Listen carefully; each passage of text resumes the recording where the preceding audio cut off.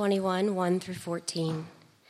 Now there was a famine in the days of David for 3 years, year after year. And David sought the face of the Lord. And the Lord said, "There is blood guilt on Saul and on his house, because he put the Gibeonites to death." So the king called the Gibeonites and spoke to them. Now the Gibeonites were not of the people of Israel, but of the remnant of the Amorites. Although the people of Israel had sworn to spare them, Saul had sought to strike them down in his zeal for the people of Israel and Judah. And David said to the Gibeonites, "What shall I do for you? And how shall I make atonement, that you may bless the heritage of the Lord?" The Gibeonites said to him, "It is not a matter of silver or gold between us and Saul or his house, neither is it for us to put any man to death in Israel." And he said, What do you say that I shall do for you?" They said to the king, "The man who consumed us and planned to destroy us, so that we should have no place in all the territory of Israel, let 7 of his sons be given to us, so that we may hang them before the Lord at Gibeah of Saul, the chosen of the Lord." And the king said, "I will give them." But the king spared Mephibosheth, the son of Saul's son Jonathan, because of the oath of the Lord that was between them, between David and Jonathan and the son of Saul. The king took the 2 sons of Rizpah, the daughter of Aiah, whom she bore to Saul, Armoni and Mephibosheth, and his 5 sons, Merab, the daughter of Saul, whom she bore to Adriel, the son of Barzillai, and the Mahelitite. And he gave them into the hands of the Gibeonites, and they hanged them on the mountain before the Lord. And the 7 of them perished together. They were put to death in the first days of harvest, at the beginning of the barley harvest. Then Rizpah, the daughter of Aiah, took sackcloth and spread it out for herself on the rock, from the beginning of the harvest until the rain fell upon them from the heavens. And she did not allow the birds of the air to come upon them by day, or the beasts of the field by night. When David was told that Rizpah, the daughter of Aiah, the concubine of Saul, had done, David went and took the bones of Saul and the bones of his son Jonathan from the men of Jabesh Gilead, who had stolen them from the public square of Bethshan, where the Philistines had hanged them, and on the day the Philistines killed Saul on Gilboa. And he brought up from there the bones of Saul and the bones of his son Jonathan, and they gathered the bones of those who were hanged. And they buried the bones of Saul and his son Jonathan in the land of Benjamin in Zelah, in the tomb of Kish, his father. And they did all the king commanded, and after that, God responded to the plea for the land.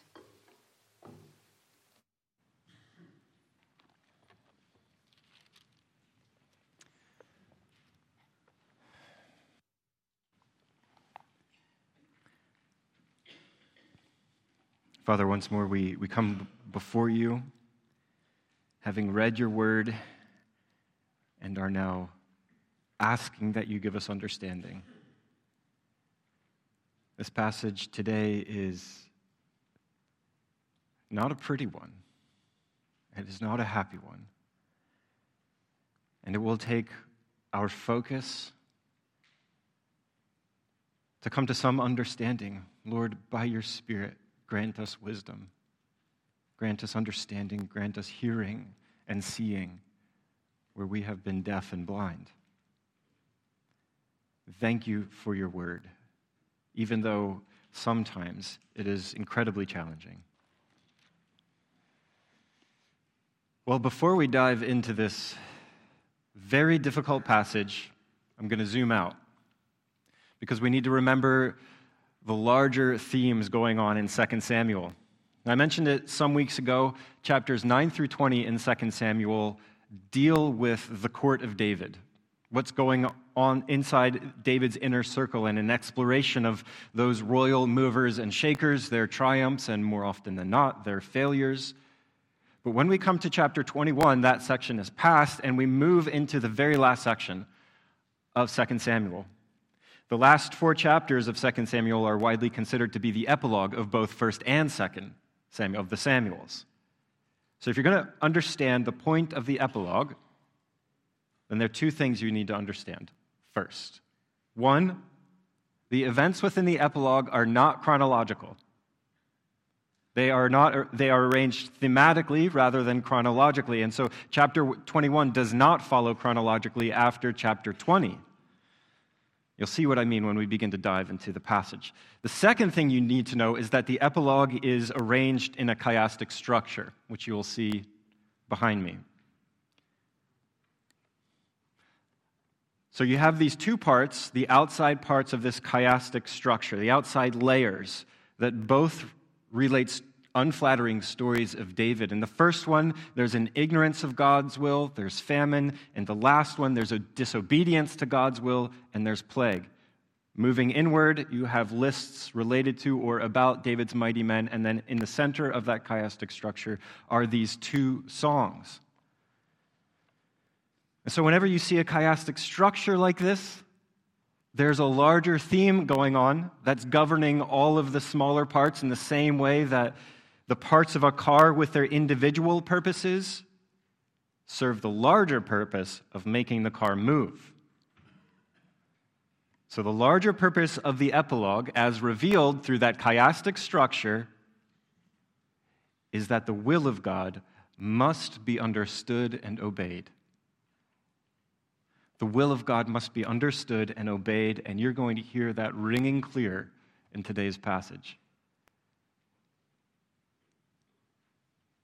On the outer layers of that chiastic structure, God is either not known or he is not obeyed, and disaster ensues. In the central layers of the chiastic structure, where there are the songs, David is most united to the will of God, and worship ensues.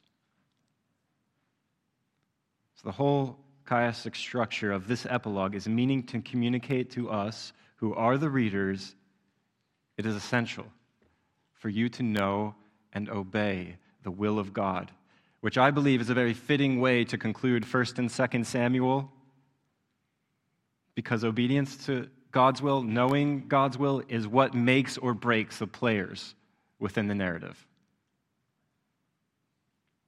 So that's the zoomed out view of what's going on in this last section of the Samuels. Today, as we look at chapter 21 of 2 Samuel, first thing I want to do is set some historical and theological context. We need it, or this passage is going to make absolutely no sense to us. Second thing I want to do is show you that David offers an ugly injustice. It's wrapped in justice, the guise of justice, but is ugly injustice. And then I think from this passage that is horrific, there are at least three things that we can learn. So, moving into it, I'll say it again, without question, this is an ugly passage. I know we just had Fall Fest, and afterwards it'd be nice if we could have something inspiring and uplifting and attractive. Well, no, not today. Instead, we have 7 innocent sons who are senselessly taken and they are slaughtered for the sins of their father. And honestly, that idea is offensive.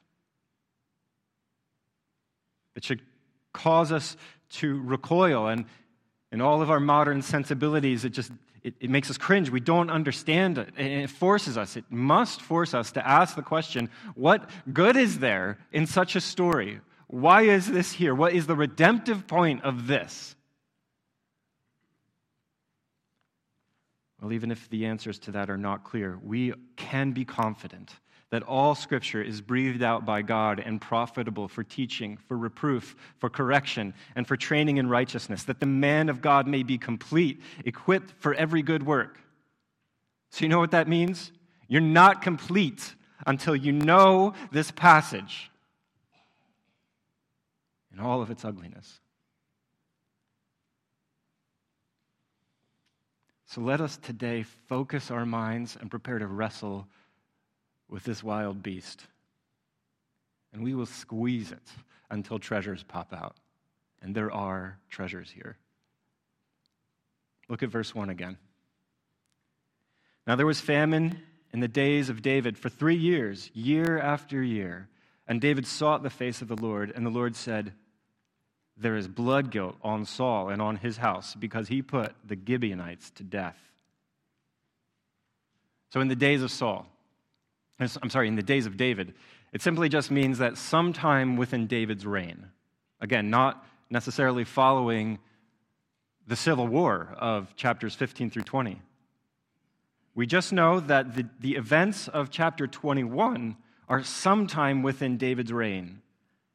And I'd like to suggest that it's probably early on in David's reign, when the memory of Saul's regime was far more potent.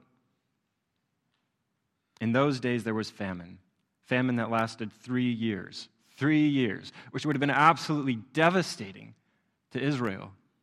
Year after year, no food. And they don't have the means to import these kinds of provisions from outside of Israel. No, this was devastating to them, a desperate situation.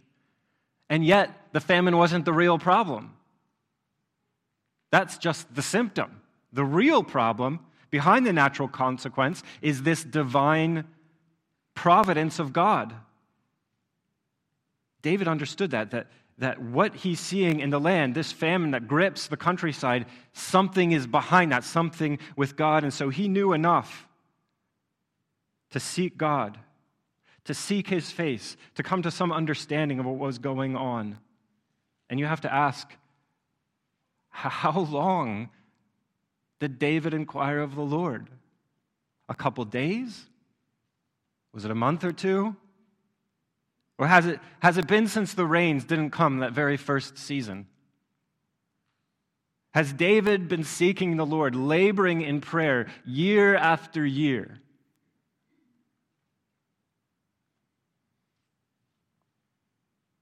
In the 3rd year, God finally speaks to David. Now, if this is a direct conversation between David and Yahweh, which it does seem to indicate, then that likely means this happened earlier in David's reign, before the events of Bathsheba. Again, 3 years of famine. So even though David is a prophet king, though he is the Lord's anointed, though he is a man after God's own heart, he doesn't just say, Lord, what's this about? Answer. Right? It's not easy. He doesn't just get it like a simple download. No, the text is presenting this arduous, fervent seeking where David is enduring hardship, a desperate yearning to understand and know God's purposes.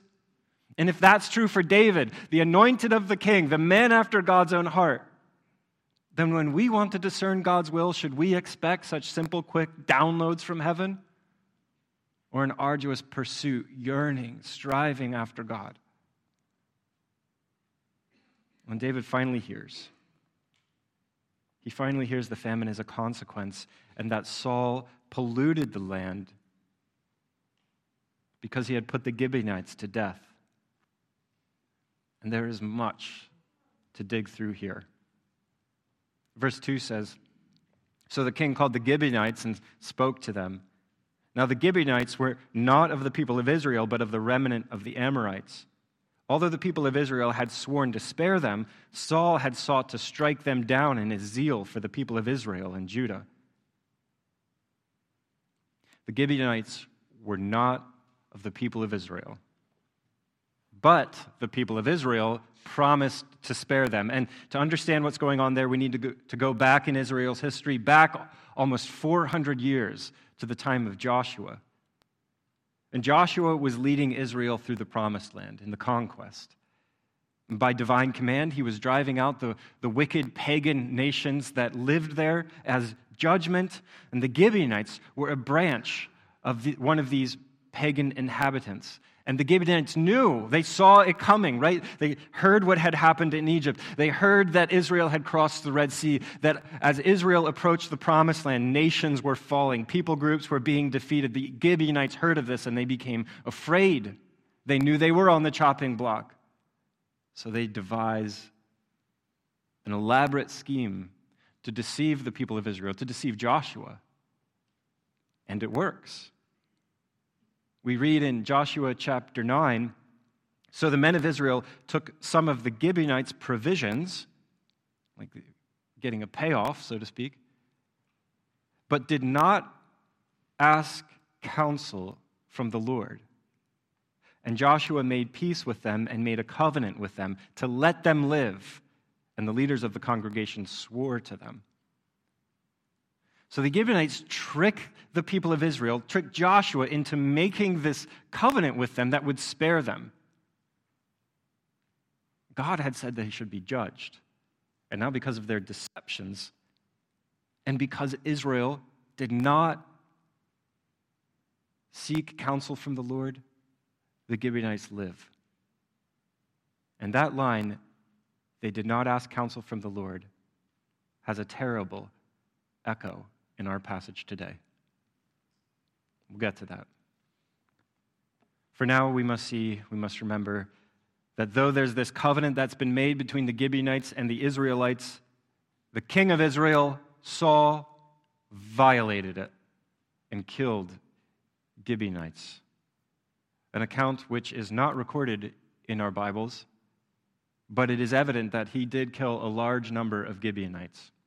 Saul did. Verse 2 says Saul killed the Gibeonites because he was zealous for Israel and Judah. Verse 5 says Saul tried to drive the Gibeonites out of the land. In other words, Saul's taking up the ancient conquest of Joshua while intentionally disregarding the covenant Joshua made. He's trying to be Joshua while breaking the oaths of Joshua. Saul violated the covenant and spilled innocent blood out of his own misguided religious fervor. What do we do out of our own misguided religious fervor? As a result, Israel is experiencing the consequences of that covenant disobedience, of that broken covenant. Listen to this. One of the consequences curses for covenant disobedience in Deuteronomy 28. And the heavens over your head shall be bronze, and the earth under you shall be iron. The Lord will make the rain of your land powder. From heaven dust shall come down on you until you are destroyed. And this is what's happening in Israel. It describes a drought, but we know that famine follows drought. We need to ask, if Saul committed the sin, if he's the one who did it, then why are all the people suffering? Why all Israel caught up in the consequences of one man's sin? It's because blood or murder, unjustly spilled blood, pollutes the land, the promised land. God said in Numbers 35, if anyone kills a person, the murderer shall be put to death. Moreover, you shall accept no ransom for the life of a murderer who is guilty of death, but he shall be put to death. You shall not pollute the land in which you live, for blood pollutes the land. And no atonement can be made for the land for the blood that is shed in it, except by the blood of the one who shed it. You shall not defile the land in which you live, in the midst of which I dwell, for I, the Lord, dwell in the midst of the people of Israel. 2 Samuel 21, God is holy and perfect and righteous. He has chosen a people to dwell with in the midst of, to be surrounded by, a people that's to be holy. Israel is to be holy. So if they live in righteousness, if they live in that holiness, then blessing will flow out on the land. It will truly be a land flowing with milk and honey. But when they choose to live in wickedness, when they choose injustice, then the land will become cursed, and the sky like bronze and the ground like iron.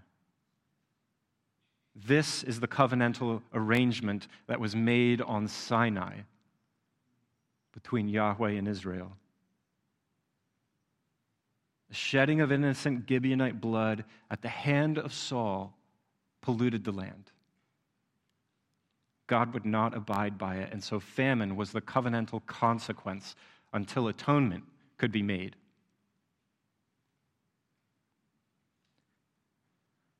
So David understands all of that. He has some knowledge of all of these elements. He wants to find a way to atone for this innocent blood that's been spilled, for a covenant that's been broken. And so to find out what to do, he goes to those who have been offended. He goes to the Gibeonites. Stop. What? He goes to the Gibeonites? Why? Why does David go to them? If there's blood guilt, why doesn't he ask God what must be done to remove this sin? He's been seeking the Lord so fervently for so long. Why does he stop here? We don't know. He goes to the Gibeonites and he seeks their counsel. Verse 3. And David said to the Gibeonites, "What shall I do for you? And how may I make atonement that you may bless the heritage of the Lord?" The Gibeonites said to him, "It is not a matter of silver or gold between us and Saul or his house, neither is it for us to put any man to death in Israel." And he, David, said, "What do you say that I shall do for you?" So after living for Israel for some 400 years now, the Gibeonites understand Mosaic law. As we saw in Numbers 35, when I read that passage, a ransom for a murderer is unlawful. A payoff, out-of-court settlement, unlawful. Furthermore, it wouldn't satisfy their hunger for justice. They wanted justice, and gold and silver wasn't going to bring them justice, so they're not going to accept any of that money. What they want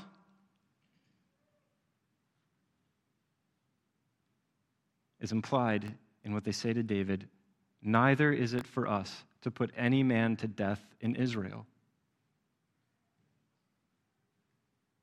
What would you do if you heard those words? What? Saul is dead and you want me to kill somebody else? You want more? Money's not going to satisfy these Gibeonites. Only blood will satisfy them. They want eye for an eye. They want tooth for tooth. They want blood for blood. They want Israelites for Gibeonites. But these Gibeonites, they're not able to spill Israelite blood without bringing disaster upon themselves, without themselves becoming breakers of that covenant. And so what's the obvious implication? If they can't do it, David can, because David is king. Because David, in many ways, is the arbiter of life and death in Israel as its highest judge. He can decide who lives and who dies, who is guilty and who is innocent. And so understanding this, that's what the Gibeonites are saying, David asks a question that changes the entire tenor of the passage. He asks the Gibeonites, who are not of the people of God, "What do you want me to do for you?" And now this situation that was urgent mutates into something ugly and horrific. They said to the king, "The man who consumed us and planned to destroy us so that we should have no place in all the territory of Israel, let 7 of his sons be given to us, so that we may hang them before the Lord at Gibeah of Saul, the chosen of the Lord." And the king said, "I will give them." If you've been around Emmanuel for any length of time, you probably know that some numbers have symbolic value, as does the number 7. 7 being a number of fullness, of completeness, of sufficiency. And so since Saul is already dead, the Gibeonites deem that the blood of 7 of his sons will be sufficient.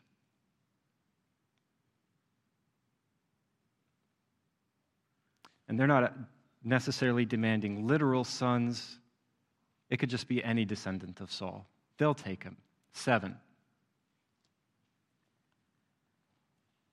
and these 7 will be hung before the Lord, the Gibeonites say, in sight of the Lord, to appease the Lord.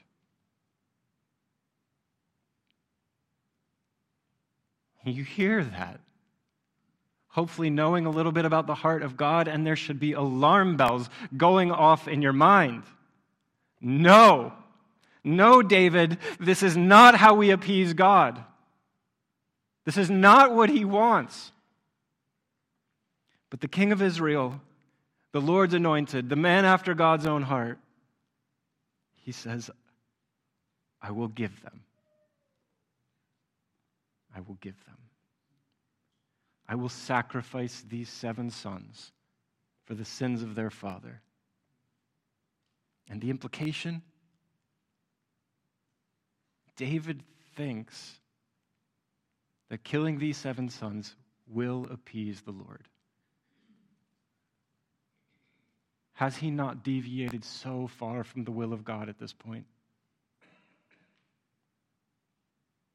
He thinks that this will help the famine to relent.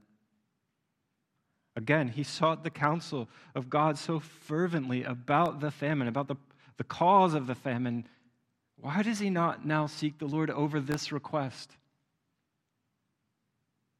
Why doesn't he bring this before God and say, is this what you want? Will this really please you? He doesn't. And he doesn't seem to understand the will of God, or he's blinded, or something's clouded in his heart, and he's not seeing clearly.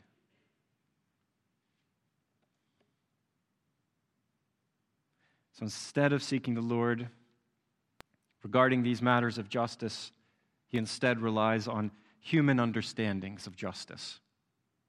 And what he does is a direct violation of the commands of God. Deuteronomy 24:16. Fathers shall not be put to death because of their children, nor shall children be put to death because of their fathers. Each one shall be put to death for his own sin. And David does not pray. No longer is he seeking the face of the Lord. There is only the counsel of the Gibeonites and David's words, I will give them. But the king spared Mephibosheth in verse 7, the son of Saul's son Jonathan, because of the oath of the Lord that was between them, between David and Jonathan, the son of Saul. The king took the 2 sons of Rizpah, the daughter of Aiah, whom she bore to Saul, Armoni and Mephibosheth, and the 5 sons of Merab, the daughter of Saul, whom she bore to Adriel, the son of Barzillai, the Mahalathite. And he gave them into the hands of the Gibeonites. And they hanged them on the mountain before the Lord. And the 7 of them perished together. They were put to death in the first day of harvest, at the beginning of the barley harvest. Just a brief note, the Barzillai here is not the same Barzillai that we saw last week in chapter 19. So back in his youth, David made a covenant with Jonathan, and we saw this covenant when we studied those passages. They promised to be loyal to one another, David and Jonathan. They promised to safeguard each other's offspring and not harm them nor cut them off. And we saw David generously, profoundly, beautifully uphold this covenant to Jonathan's son, Mephibosheth, in chapter 9 of 2 Samuel. And David brings Mephibosheth into his household and lets him sit at his own table every day, making him like one of his own sons. Beautiful picture. And so to continue to uphold this covenant that David made to Jonathan, he now does not deliver Mephibosheth, the same Mephibosheth, into the hands of the Gibeonites. So see this. Saul violates covenant and his descendants die. David keeps covenant and Mephibosheth is spared. But there is another Mephibosheth in this passage. And that Mephibosheth is taken. One Mephibosheth spared, another taken. one in place of the other. This Mephibosheth is the son of Saul by the concubine Rizpah. His brother's taken too, and these are sons of Saul, and then 5 grandsons of Saul are taken. Imagine this. Can you imagine this? Like, close your eyes and think about it. David's men show up at Rizpah's home, this mother's home.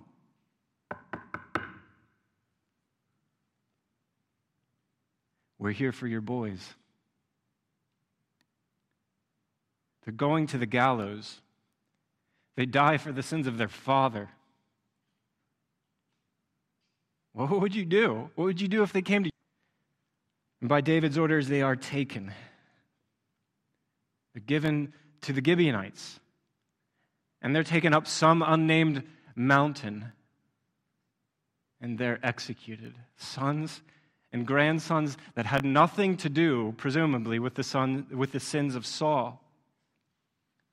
And now, year after year, like the tolling of a bell, when the barley's brought in, all Israel would remember the sad injustice that befell the 7 sons of Saul. How profoundly mournful and tragic, horrific. And though it's impossible, I think, for us to really understand the horror of that, it's easy to understand why Rizpah is so grieved by such tremendous sorrow. Look at this again in verse 10. Then Rizpah, the daughter of Aiah, took sackcloth and spread it for herself on the rock from the beginning of the harvest until the rain fell upon them from the heavens. She did not allow the birds of the air to come upon them by day or the beasts of the field by night. When David was told what Rizpah had done, the daughter of Aiah, the concubine of Saul, had done, David went and took the bones of Saul, the bones of his son Jonathan from the men of Jabesh-Gilead, who had stolen them from the public square of Beth-shan, where the Philistines had hanged them, on the day the Philistines killed Saul in Gilboa. And he brought up from there the bones of Saul and the bones of his son Jonathan. He gathered the bones of those who were hanged. And they buried the bones of Saul and his son Jonathan in the land of Benjamin and Zelah, in the tomb of Kish, his father. They did all the king commanded. And after that, God responded to the plea for the land. So this mother, this broken mother, takes some sackcloth, the cloth of mourning, of sorrow. She spreads it on the ground. Maybe she makes some crude tent out of it. And there on the hill, she guards the bodies of her boys. She beats back the beasts and she chases away the hungry vultures. And every day, for 4 to 6 months, her mourning is pierced by the sights and smells of love decomposing. And David eventually hears of what Rizpah's doing, what she's been doing.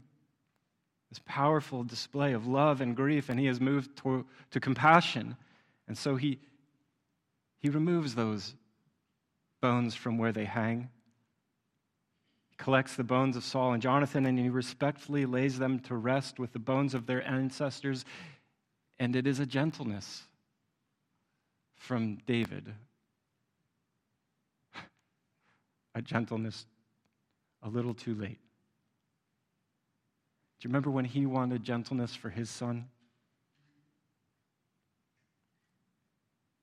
And then as the dirt is gathered over those bones, the clouds gather over the promised land. And they break, and the famine breaks. How strange that the famine ends, not when the 7 sons are killed, but when their bones are buried. It's the only honorable thing in this entire passage. The only honorable thing, a tiny little glimmer of righteousness, and the famine breaks. Maybe that's hopeful for you when you feel like there's only a tiny little glimmer of righteousness in your heart. By the grace of God. So you come to verse 14, where the narrative ends and no one is rescued. Once again, David's moral character is called into question. Though the famine is broken, which is just a tiny bit of good news, you're left with this heavy flood of sadness at the end of it all, and it's unavoidable that there is no happy ending. It just stops.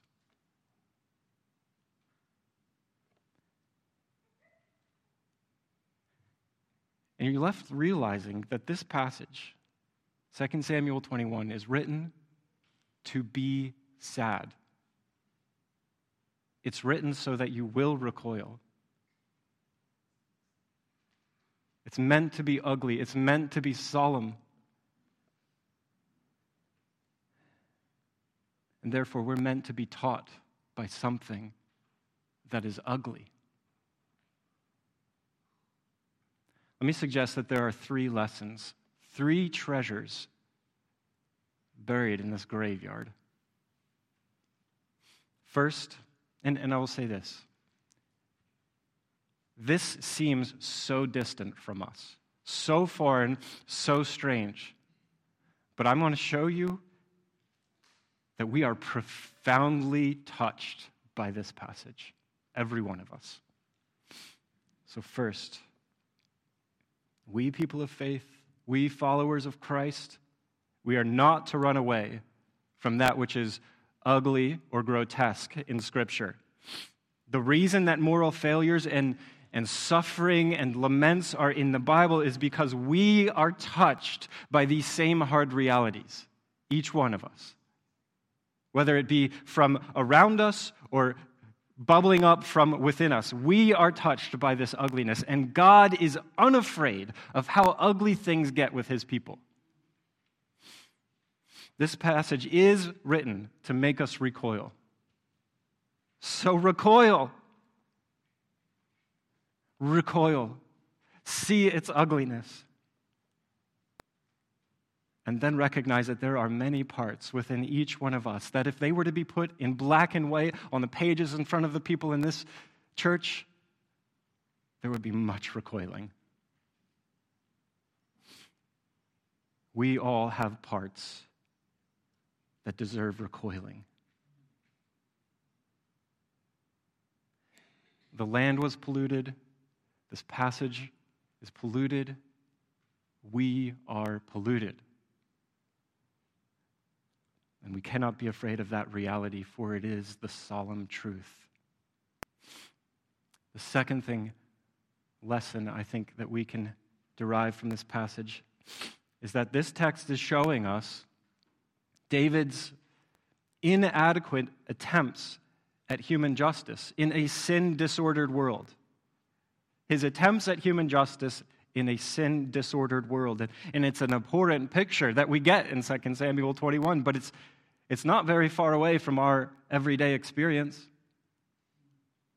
All around us every day in the news are human attempts at justice in a sin-disordered world. And so in the name of justice, the unborn are disassembled in the womb, and in the name of justice, children mutilate their bodies so that they can be accepted. And in the name of justice, ... Meanwhile, the face of the Lord is not sought. No one considers the king who truly reigns over this world. And they don't think about that no sin goes unnoticed, that a day of wrath approaches, and that every man and woman will one day have to give account. One day, true everlasting justice will be dispensed.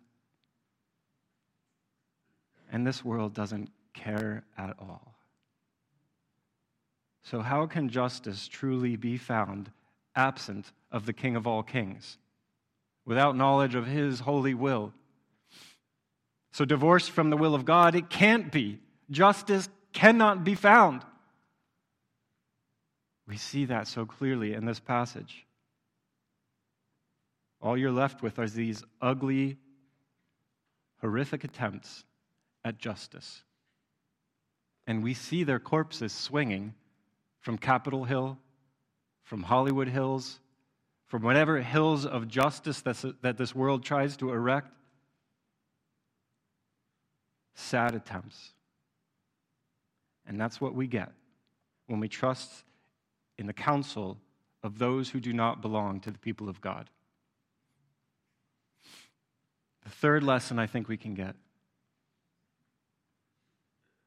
David's deeply troubling attempt at justice,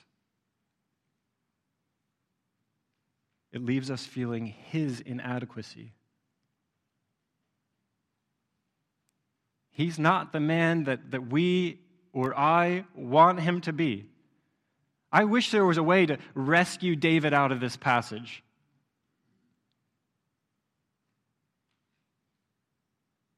He has great moments. He has these awesome moments. And then there are these breathtaking disasters.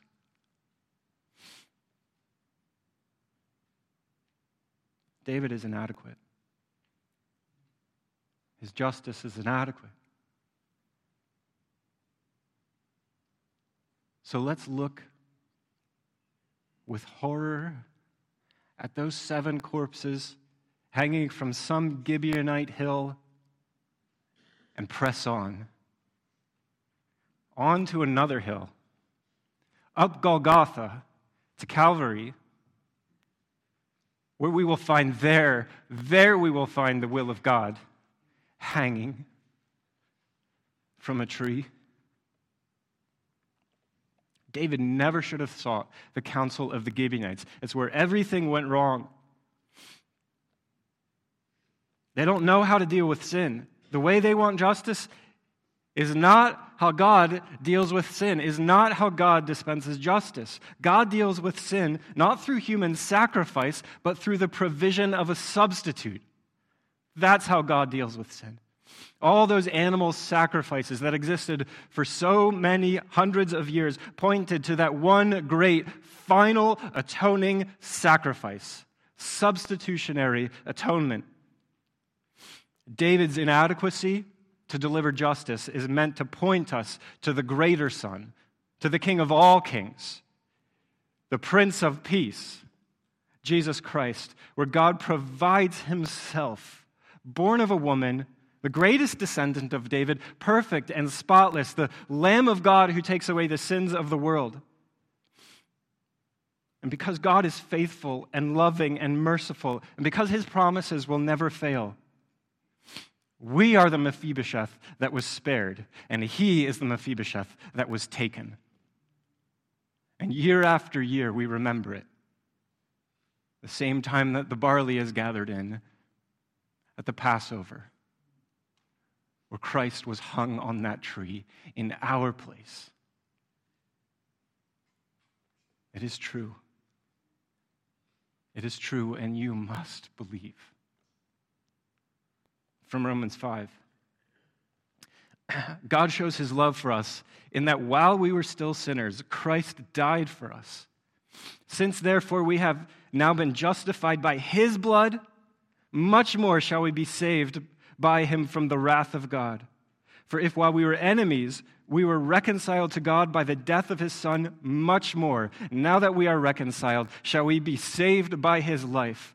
More than that, we also rejoice in God through our Lord Jesus Christ, through whom we now have received reconciliation. Atonement has been made. Now, all of your ugly parts, my ugly parts, those hidden sins that would cause anyone here to recoil, we carry them up that hill to the cross, and we hang them there, crucified. Recoil, and then turn away and follow Jesus. Forgiven, free, reconciled unto God for his everlasting glory and your everlasting life. Father, we praise you that even in the darkest places, your glory is not diminished. The light of the world is brilliant, brilliant, even there. Where sin increases, so also does grace. How awesome is your grace, Father. We thank you that you have rescued us. Rescued us from your wrath, from the condemnation our sins deserved, and given to us the life and righteousness of Christ our King. It is him we worship, it is him we praise, it is his name that we pray. Amen.